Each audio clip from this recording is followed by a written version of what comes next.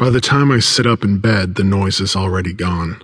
The knowledge of it lingers in my brain, though, a strange presence that was there just moments before as I slept. I'm motionless in the darkness, straining to hear every minute detail of the old farmhouse around me. I'm completely on my own, so even the slightest scuffle or skid across the floor would be alarming.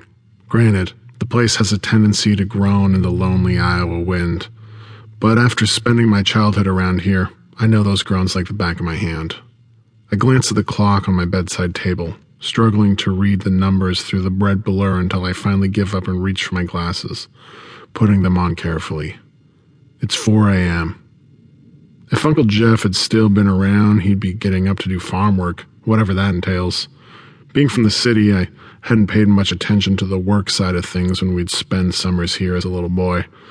Now that I'm crashing at the old place while taking classes in Iowa City, there's no more farm work to do.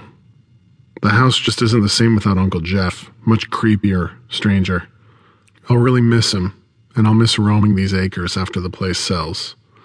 But at the end of the day, what I'll miss most is not having to pay rent while I watch the house. It was probably nothing, I think.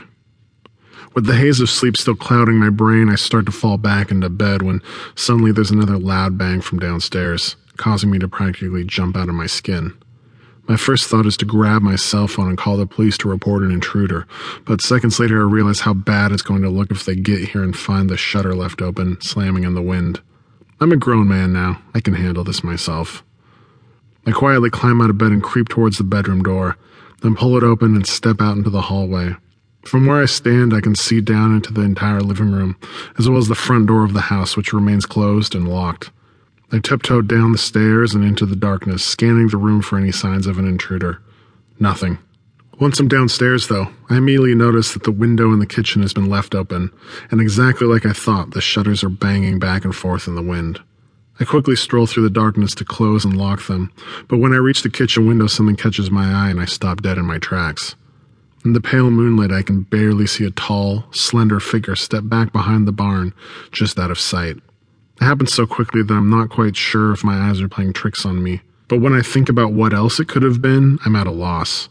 After Uncle Jeff died, all the animals had been sold off the farm, and at this late hour, there's no reason for any of the neighbors to be coming by. The chill runs down my spine as I peer out across the backyard, squinting my eyes in an attempt to make sense of the melting black shadows. Suddenly, it hits me.